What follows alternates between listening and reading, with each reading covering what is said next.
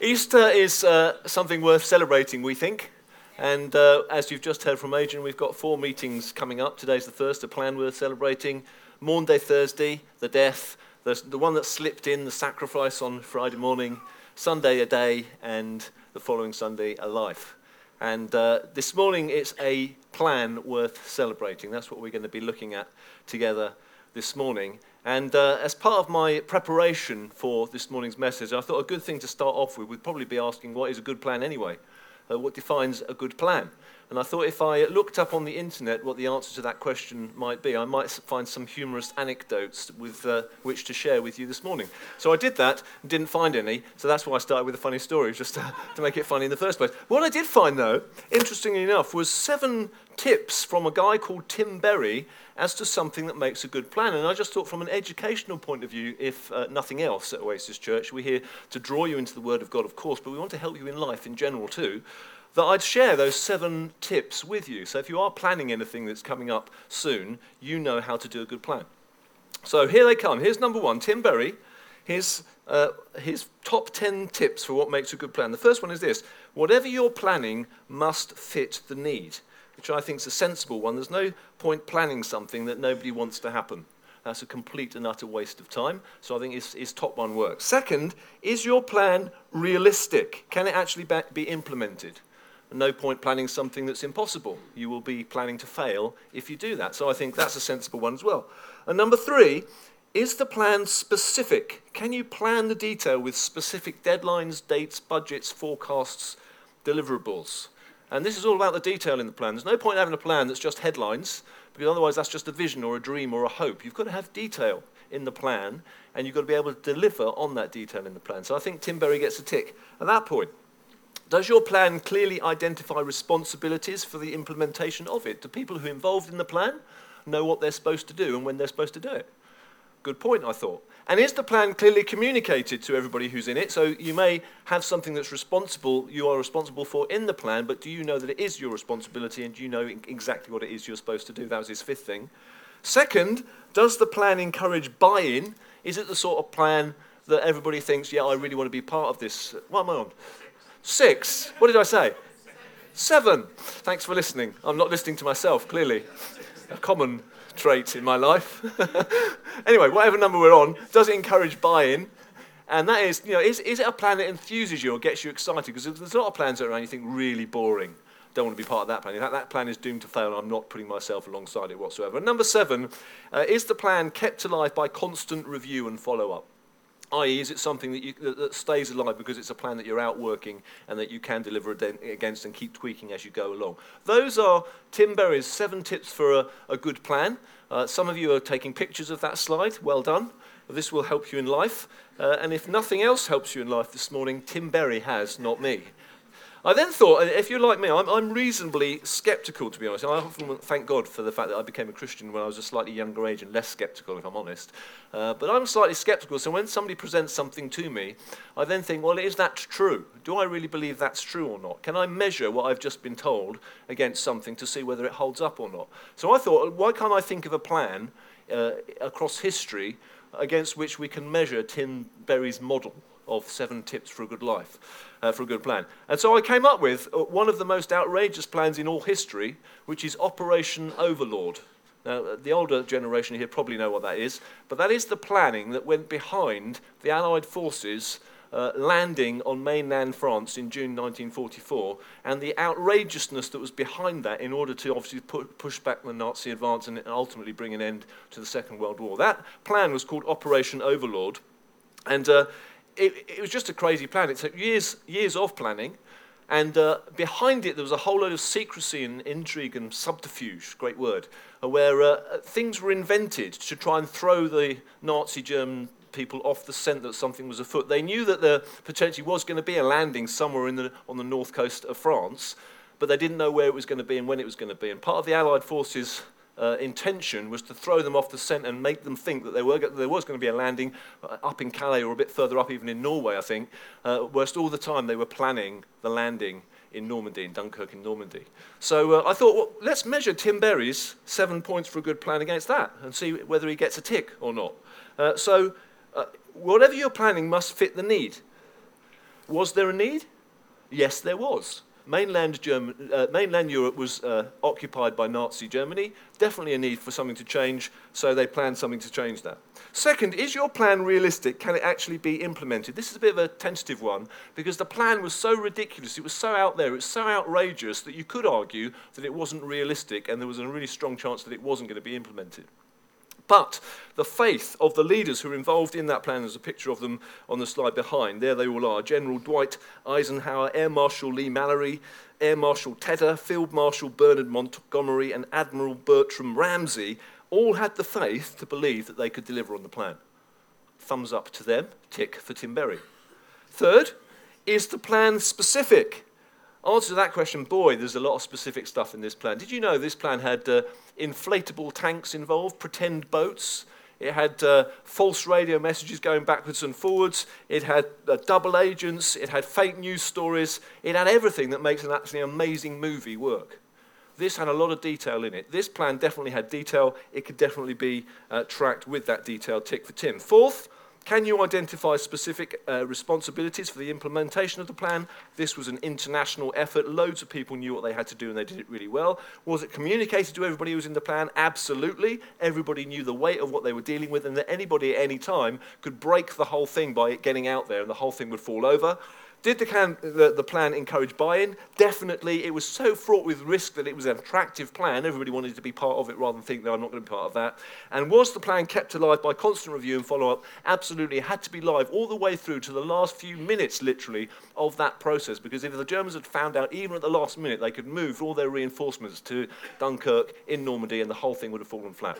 So Tim Berry, this morning, gets high accolade in my estimation. He's got 7 points for a good plan. It works against the most outrageous plan in history, and we can all enjoy that little history lesson and business plan lesson today and go away and think, great, Gus, you've really helped me in my life this morning.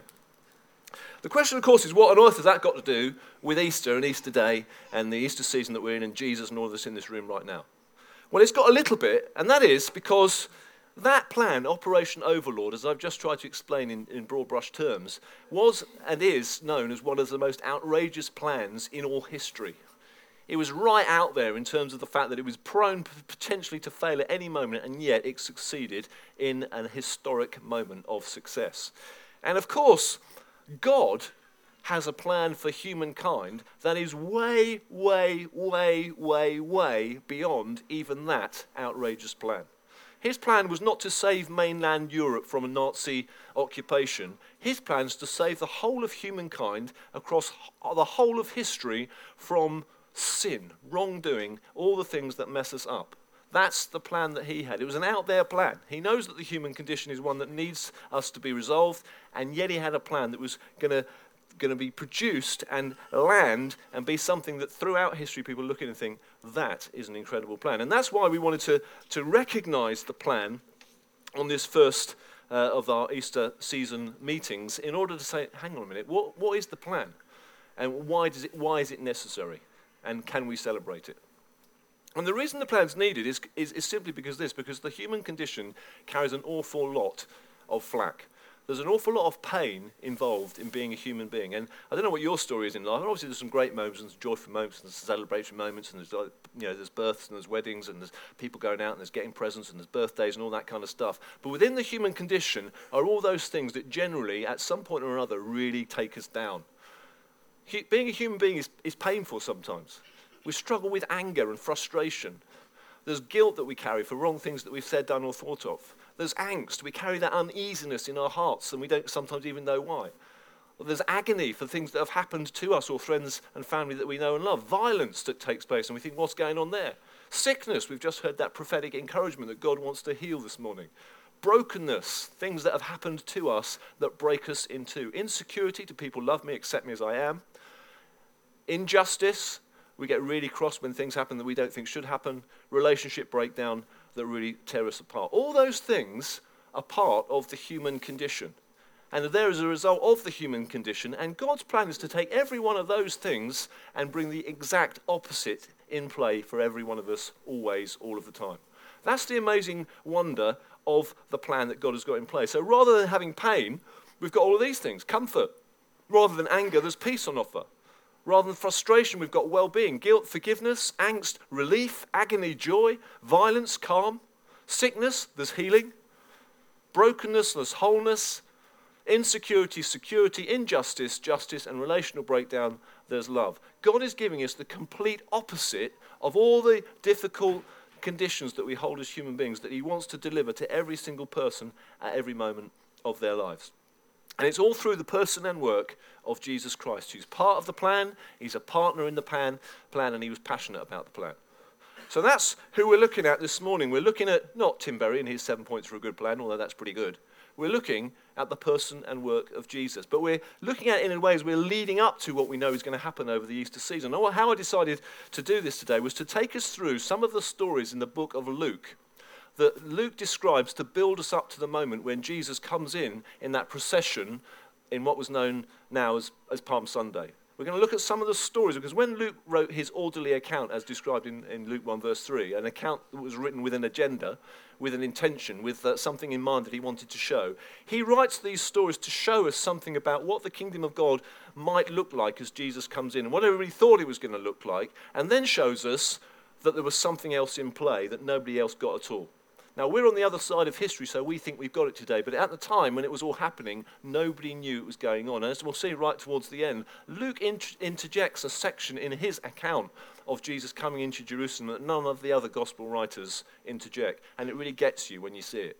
So that's what we're going to do. We're going to tiptoe through the events leading up to Palm Sunday. You might need your Bibles if you've got them. If you haven't, I'll throw a few verses up as we go along the way so that you can see something of the pattern as we go through. And the first thing that we're going to look at is Luke 18. So we're going to be in Luke chapter 18 and Luke chapter 19. And the first part of the journey to Palm Sunday is Luke chapter 18. And this is the story of the children being brought to Jesus.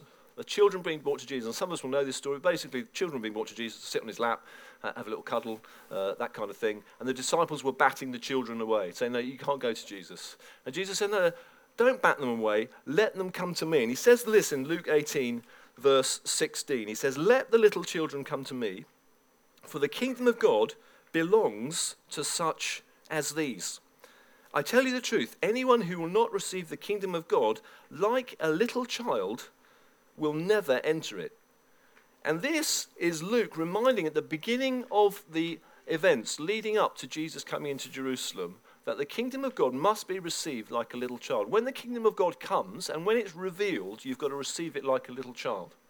You see, it's basically Luke saying, look, there is a plan in play here, and you're going to think it's this plan, but actually it's going to end up being another plan.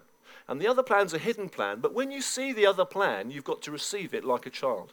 And a child receives things in a way because they're teachable, and they're leadable, and they're humble, and they're willing, and they're enthusiastic. And these are words that Luke wants to get into our thinking about what the delivery of God's plan is going to end up looking like when it comes. So that's the first thing that Luke puts into our minds as he builds up to the Jerusalem entry.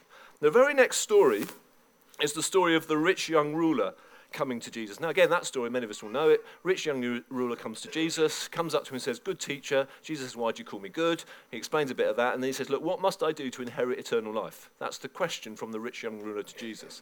And Jesus basically hits him, after a little bit of a play, with, well, why don't you sell all your possessions and give them to the poor? Why don't you do that? And that caused the rich young ruler to be really sad, because he had a lot of possessions and he wasn't sure whether he could do it or not. So he went away a sad man. And then Luke records Jesus saying in Luke 18:24, Jesus saying this, how hard it is for the rich to enter the kingdom of God. Indeed, it's easier for a camel to go through the eye of a needle than for a rich man to enter the kingdom of God. As a result, those who heard this asked, well, who then can be saved? It sounds impossible. To which Jesus replied, what is impossible with men is possible with God. And this is Luke emphasizing what he's just said in the story about the children coming to Jesus. Because here we've got a rich man who is preoccupied, if you like, with adult preoccupations, which is generally wealth and money and possessions and building a good life. And this man comes to Jesus and says, what must I do to inherit eternal life? And Jesus says, you've got to lay all that down. Lay down your adult presuppositions about what you think a good life is and receive me like a child.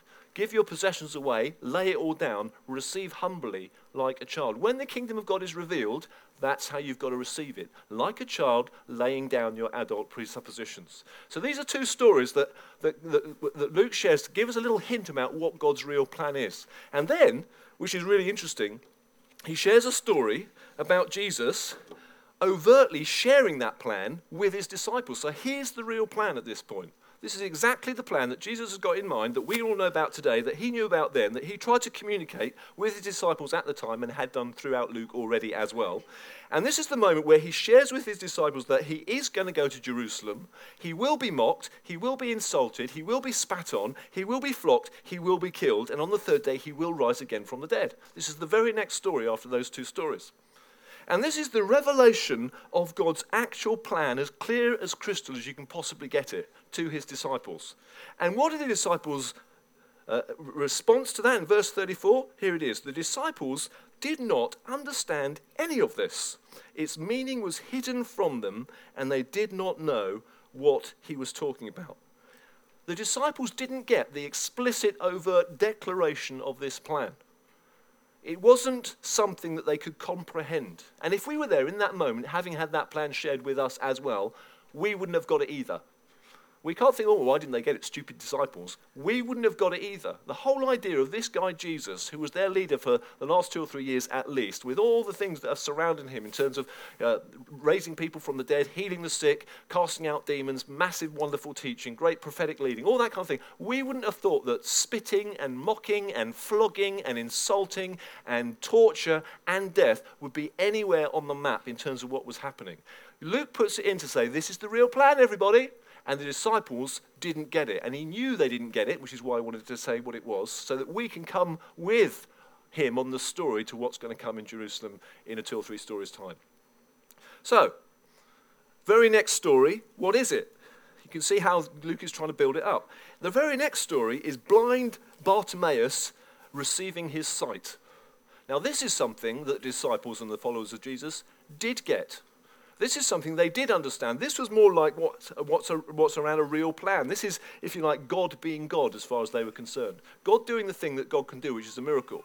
So blind Bartimaeus is brought to the feet of Jesus. He cries out, says, Jesus, Son of David, have mercy on me. He's brought to the feet of Jesus. Jesus says, what do you want me to do for you? He said, I'd love to see. Jesus says, I'm giving you the gift of healing. And it's interesting that, again, we've had that prophetic encouragement this morning, that God wants to see breakthrough and healing. This could just be the story in and of itself that's a reminder to us that God can heal you this morning. If you've got something you need healing from, come and pray for you then. Let's see what God can do together. But this is an important story because this is basically ramping up the excitement for us as lookers in, for those followers thinking, yeah, this is more what it's like. This is more what the kingdom of God looks like when the kingdom of God comes. He's ramping up saying miracles, God changing lives, massive change in life. And the story reveals Jesus, A, as king, because he's pronounced as the son of David, blind Bartimaeus. He's announced as a king who cares for his people because he's willing to stop and listen to the cry. He's pronounced as a king who's approachable because Jesus says, come to me, bring him to me, I'm going to do something for him. And he's pronounced as a king as love, who delivers love through action by actually healing the guy who's in front of him at that moment. So this is getting Jesus back where he belongs, if you will. He suddenly becomes the people's champion. He's the one who's changed Bartimaeus' life. He's turned it upside down. He's given him sight, having been blind for so many years. And people think this is it. This is what the people's champion does. He's a good God. He's a loving father. He has an arm round. He's welcoming. He responds to response. And he's Jesus and he's king. And that's something of what the real plan is. Not this spitting, insulting, flogging, torturing, dying thing. What's all that about? Don't get that. Move that out of the way. What we're looking for is a king who can come in, and if you're blind, can make you see. And if you're sick, can make you better. And if you can't walk, can make you walk. That's what we're looking for. That's the king that we thought you were. We'll have you, Jesus, as that. And this is the story that Luke puts in to remind us that that's what they thought Jesus was at that moment in time. It's a pivotal little story in the process. And then, just to kind of remind the readers and us today about what Luke's trying to do here, he introduces the story of Zacchaeus as well. Zacchaeus is the very next story after blind Bartimaeus. What is the story of Zacchaeus? Again, many of us will know it. Little Zacchaeus couldn't really see Jesus, climbed up a tree in order to see Jesus coming, good place to see Jesus. As he was watching Jesus come through, Jesus spotted him in the tree and said, come and have some food with me. And in that interaction with Jesus, Zacchaeus made a confession that he was going to follow Jesus for the rest of his days. Zacchaeus was a tax collector. He was hated. He was rich because he had a lot of money that he'd stolen off the people that he was laundering money from. But he's a rich man who, in this story, turns to God. Now, we've already heard about a rich man who came to Jesus and didn't turn to God, but this rich man has seen Jesus for who he is and does turn to God. And it's a reminder that when you see Jesus as the people's champion, who can do anything, anywhere, anytime, and it's radically amazing, you're willing to give it all away because he's the one who can bring sight to the blind and cause lame men to walk and cause sick people to become well and all that kind of thing. So this story is pivotal again because it shows you how it doesn't matter what you like, if you see Jesus as the people's champion, you'll want to follow him. Even Zacchaeus wanted to follow him, and all of a sudden we've got Jesus being attracted by young and old, children and adult, rich and poor, popular and unpopular. And that's how Luke has drawn us to this moment. Now, on the one hand, this doesn't sound that exciting for us because we're just hearing it. Perhaps you've never heard it like this before. This is how Luke is trying to map it out. But for the people in the stories, they're really excited. They're really excited about Jesus coming and about Jesus being the king and about Jesus being one who can change lives. They're really excited about it, and all they're doing is looking for an opportunity to let Jesus do what Jesus does. He's the one who can do it. All he needs to do is step in, step up, step out, whatever he needs to do. We need to let Jesus do whatever he needs to do, look for an opportunity to proclaim him as the one that he needs to do whatever he needs to do, and when that happens, everything will change, and there's a real sense of urgency about everything that was going on. Luke 19:11, very next story after the story of Zacchaeus, has the people saying this. They thought that the kingdom of God was going to appear at once. This kind of thing was happening because they were thinking that the kingdom of God's coming, the kingdom of God's coming, the kingdom of God's coming, the kingdom of God's coming. Jesus is our hero. Jesus is our leader. Jesus is our life changer. He's coming. He's here. He's the one. Let's forget all that other stuff about persecution and suffering and death. Don't get that. Ignore. Jesus, here he is. All we need to do is proclaim him as king, give him the accolade that he deserves, and in that moment, everybody else will join in with us, and there'll be a massive uprising, and change will come. We'll overthrow the Roman Empire, new culture will come in, there'll be a kingdom of freedom and healing and joy and wonder. That's what we need to do. That's all we need to do, which is why when Jesus came into Jerusalem all those years ago on that horse, or donkey it wasn't a horse, was it? Colt, that he borrowed. When he came in, as it says in Luke 19:35-38, they threw their cloaks on the colt and put Jesus on it. As he went along, people spread their cloaks on the road, and when he came to the place where the road goes down the Mount of Olives, on the Mount of Olives, the whole crowd of disciples began to joyfully praise God in loud voices for all the miracles they'd seen. Blessed is he who comes in the name of the Lord, peace in heaven and glory in the highest. This was a moment to proclaim Jesus as king, to proclaim Jesus as Lord, to proclaim him as the people's champion, because he was the people's champion. This is their moment. This is the moment to bring in the change that they thought they needed at that moment in time. They thought it was a good plan. It was their plan. It was a simple plan, but it was the wrong plan. It was the wrong plan. And it was the wrong plan because their plan was rife with division and separation. Division and separation. It had them and us as the headline of the plan. Their plan had Jesus coming in, causing this uprising, and overthrowing the Roman authority. So, if you like, they became the ones that were over the Romans and the Roman Empire. It was going to be a role reversal. There's going to be a new kingdom for them where everything was fine and dandy, and all of a sudden everybody who was subject to this new kingdom would be captive to them. There was separation and division going on in that moment, in their thinking, even though Jesus was the one who they thought could bring it in. But God's not like that, is he? God's not a God who does separation and division.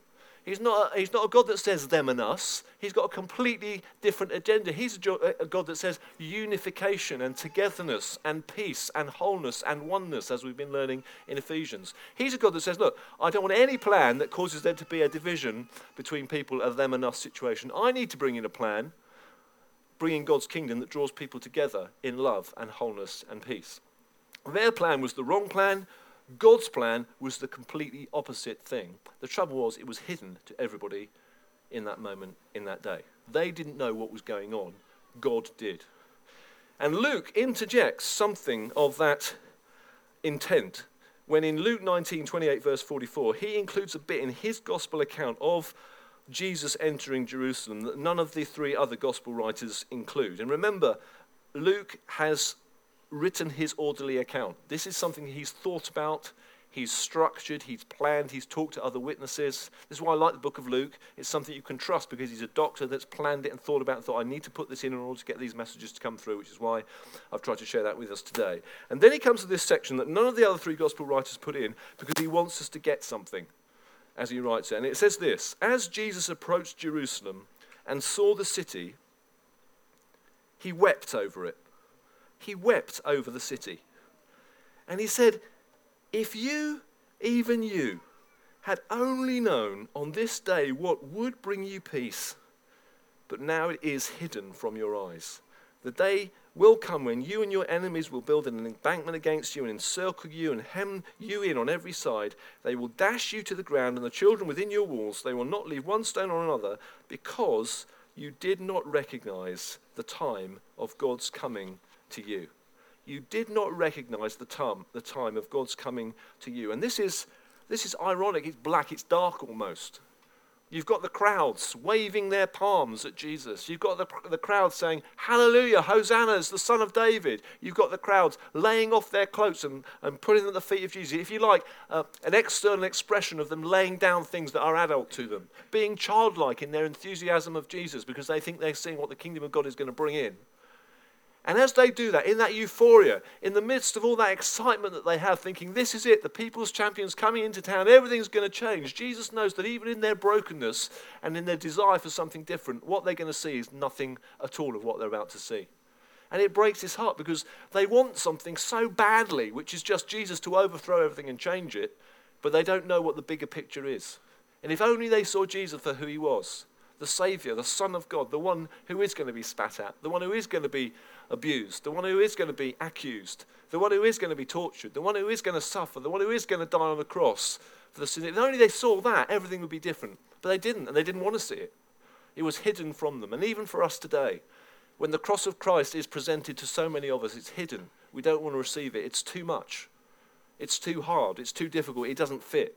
And yet, the cross of Christ has always been God's plan for humankind. That's the headline. That's always been the plan to celebrate. And the Apostle Paul, who obviously lived slightly after Jesus, and that encounter of Jesus on the road to Damascus, and became a follower of Jesus from being someone who's entirely antagonistic towards him, he describes in 1 Corinthians 15, verse 3-5, what the real plan of God was. This is someone who lived at the time, just after the time of Jesus and saw all of this happening. He said, look, the plan of Jesus is that Christ died for our sins according to the Scriptures, that he was buried, that he was raised on the third day according to the Scriptures, and that he appeared to Peter and then to the 12. And after that he appeared to more than 500 of the brothers and sisters at the same time, most of whom are still living, though some have fallen asleep. This is the plan. If we ever want to know what the plan of God is, it's here nice and clear for us.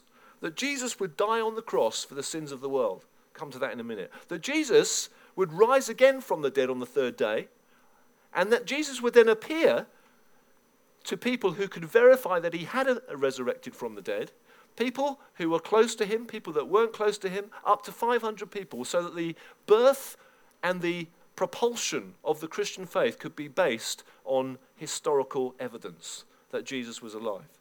He dies on the cross for the sins of the world. He rises again from the dead. He's seen to be risen from the dead so that we know that he's alive and living and can change everybody's lives always forever. That is God's plan, and that is the outrageousness of God's plan because not everybody gets it. And it's not a very popular plan, if I'm honest, because the trouble is the plan of God revolves around us being childlike in how we receive it. And the childlike element of it is, are we willing to accept that when God says that we fall short of his standards, his glory, that we do?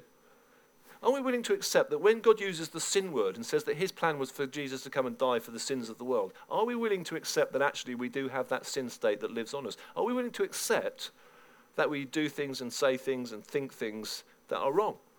Are we willing to accept that good living doesn't bring in a good kingdom? It's only God living that brings in God's kingdom. Are we willing to accept it? Are we willing to accept that each of us has got a skeleton in our cupboard, or skeletons in our cupboard, that should we open the door and it be revealed to mankind, womankind, friends, family, whatever, that would churn us up, that would rip us up? Are we willing to accept that? Now, some people are. And when they realise that, when they realise that we fall short of God, when they realise that we've got the skeleton in the cupboard, when we realise that we say things and do things and think things that are wrong, that cause so much damage, and then we get an inkling of how amazing, how holy, how wonderful, how loving God is, it causes us to think, man, I'm done in. And certainly that was me when I became a Christian. I was done in.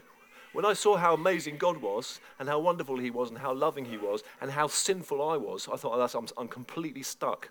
There's no way I can ever be in a relationship with God. And a lot of people don't want to think like that. They want to think, no, good living gets it sorted.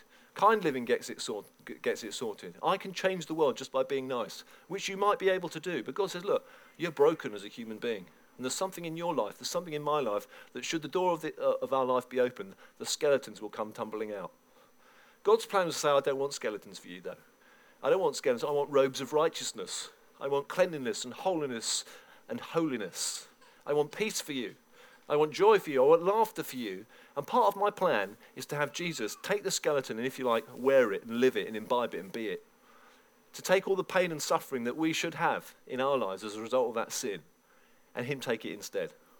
To die on the cross. There is no kingdom of God without the King of God dying on the cross. That's the headline of the plan. There is no kingdom of God without the King, who is God, dying on the cross. And people want to do kingdom without God. They want to do good living without God living. They want to say it's okay to be a nice person, but they don't want Jesus at the centre that says, look, the cross is the be-all and end-all. And Easter time, it's that plan at the cross that we remember and that we celebrate. And it is a somber thing, on the one hand, because Jesus was spat at. He was insulted. He was accused. He was tortured. He did suffer in a horrendous way one of the most horrific execution procedures that have ever been invented. That did happen. But he did it because he was part of God's plan. He's partners with God in the plan, passionate about God's plan to deliver wholeness and peace and restoration for all of us. That's the plan that we celebrate. And to some extent, the Palm Sunday thing is a fake celebration because they were celebrating something that wasn't the real plan. And so we look in and they're all excited about something, and yeah, great, it's very exciting. It's very good to be excited about Jesus, but they were celebrating the wrong thing. We, however, today, the other side of the death and resurrection of Jesus, can celebrate that plan forever and ever and ever and ever and ever because we know what it is. And for those of us that have accepted Jesus as Lord and Saviour, we know that he does bring peace, that he does bring wholeness, that he does bring a sense of togetherness and unity with God and with one another. And that's the plan that we celebrate, and that's why we celebrate the Easter season as enthusiastically as we do. So my appeal this Easter then is simply this. If the cross of Christ to you is a brand new concept this morning, then I'd encourage you to find out more about it. Keep trying to find out more about it. If you've never heard about the cross of Christ before and you haven't really grappled with this idea of falling short of God and being sinful and needing something to be sorted out, keep pursuing it. Keep working it out. Keep trying to find out the answers to the questions that you've got. It says in the Bible that if we search after God, God will be found by us. If we keep knocking on the door of God's heart, he'll open it and say, look, come in. So keep looking, keep searching, and we're very much here to be part of that searching, seeking process with you. And I'd encourage you, if you can, to get to the next 3 or 4 meetings here in Oasis as we celebrate Easter, because it will become clearer and clearer as we do. If you're someone who has known about this for a while, you know about the cross of Christ, it's, if you like, old news to you, old news to me, ask yourself the question, does it still move you? Does it still thrill you? Does it excite you? Does it bring a smile to your face? Does it do anything for you? Is the cross of Christ something that's just become the Easter story and you think, I better get through Easter because that's what I'm supposed to do as a Christian. I better be excited next Sunday when we celebrate a day to be celebrated because that's what we do at Easter. I better clap my hands on Easter Sunday and bring a balloon and look for an Easter egg because that's what we do on Easter Sunday. But actually, day-to-day living, you're a little bit dead inside. You've lost it, and you know that you have. You know, I'm not saying that to condemn. I'm saying that because God's going to say, look, open your eyes again. This plan is not hidden from us anymore. We can see it in its full wonder and its glory. And the more you look in, the more exciting it becomes. I want to encourage you this morning, if you know that you have got a little bit dead in the Easter message, again, hang around. Keep searching, keep looking. Come on Thursday. Bring a contribution on Thursday. Come next Sunday with a balloon. You don't have to bring a balloon. But come thinking, I'm just going to be here. I'm just going to enjoy celebrating the resurrection of Christ. Come the following Sunday when we'll hear stories about what Jesus has done in people's lives that show that he is alive and does make a difference in our world today. That will do you good if that is you. Finally then, back to Tim Berry, which probably some of you thought I might do right at the beginning. There must be a point of me sharing all that business stuff with you about parents. Does Tim Berry's 7 tips for a good plan, how does that weigh up against God's plan for salvation? Here's the answer. I don't really care. I don't really care. It did cross my mind. I thought, well, that might be a clever thing to try and do. But actually, the more I thought about it, all I know is this.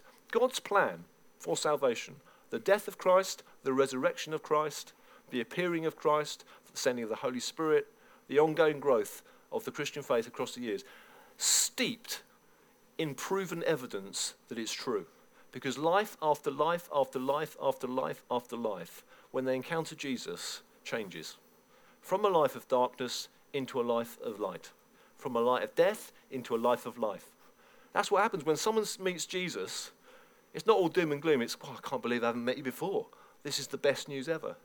And that's happened ever since Jesus died and rose again from the dead. So we don't need to care, we don't need to measure it. What we need to say is, thank you, God. This is an amazing plan. And I see it in all of us here that know Jesus. I see it in a whole lot of people around the city that know Jesus. I see it across people in all my existence I've ever met that know Jesus. You see it in someone's face, that they know Jesus, they love Jesus. Jesus has made a difference. Who cares whether anybody measures whether it's a good plan or not? It's God's plan, and therefore it's a plan worth celebrating. Shall we stand?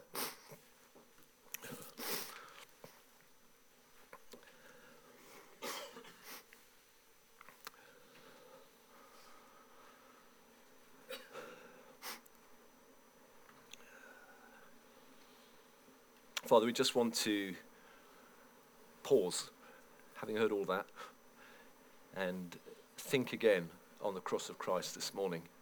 No, we have been already. Thank you that you've drawn us into your presence through worship to a place of reminding us what it is to have you as Lord of our lives, Lord. And we want that to be the case. And Lord, this Easter season, starting with today, we want the cross of Christ to be right at the fore of our thinking. We want to be a people that are genuinely impassioned about that plan, about what happened, about how we are rescued through it. And God, just catch our attention over these next couple of weeks, Lord, that we wouldn't just go through another season, but that we'd meet you through the season, know you through the season. And I pray, Lord God, for those of us that might be here this morning who this is kind of news to, hadn't heard it before, or had heard it before but don't get it. Just want to pray for these people, Lord, that you draw them to yourself. They'd know it for themselves, Lord. They'd know the saving grace that's available through your death and through your resurrection. And for the rest of us, Lord, that might say that we know it so well, Lord, we want to be set on fire by this news daily. I want to be like that, Lord God. I want to be changed and moved and compelled by it. I want to be someone that brings that good news to others. And I pray that for all of us, Lord God, that we won't just go through the motions this Easter time, but that we'd be sharp, looking to encounter you, full of your Spirit, in order to enjoy again the most outrageous plan in all of history and you pulling it off. So we just want to give you praise and glory and pray that your Spirit comes, Lord. And as we pray for people now, Lord, I pray that your Spirit would come. I pray that you would demonstrate again what a good God you are. That you bring the healing, Lord God, that we want to see breakthrough in. That you bring restoration, Lord God, and peace, because that's what you keep doing over the ages through this amazing plan. So we pray that in Jesus' name. Amen.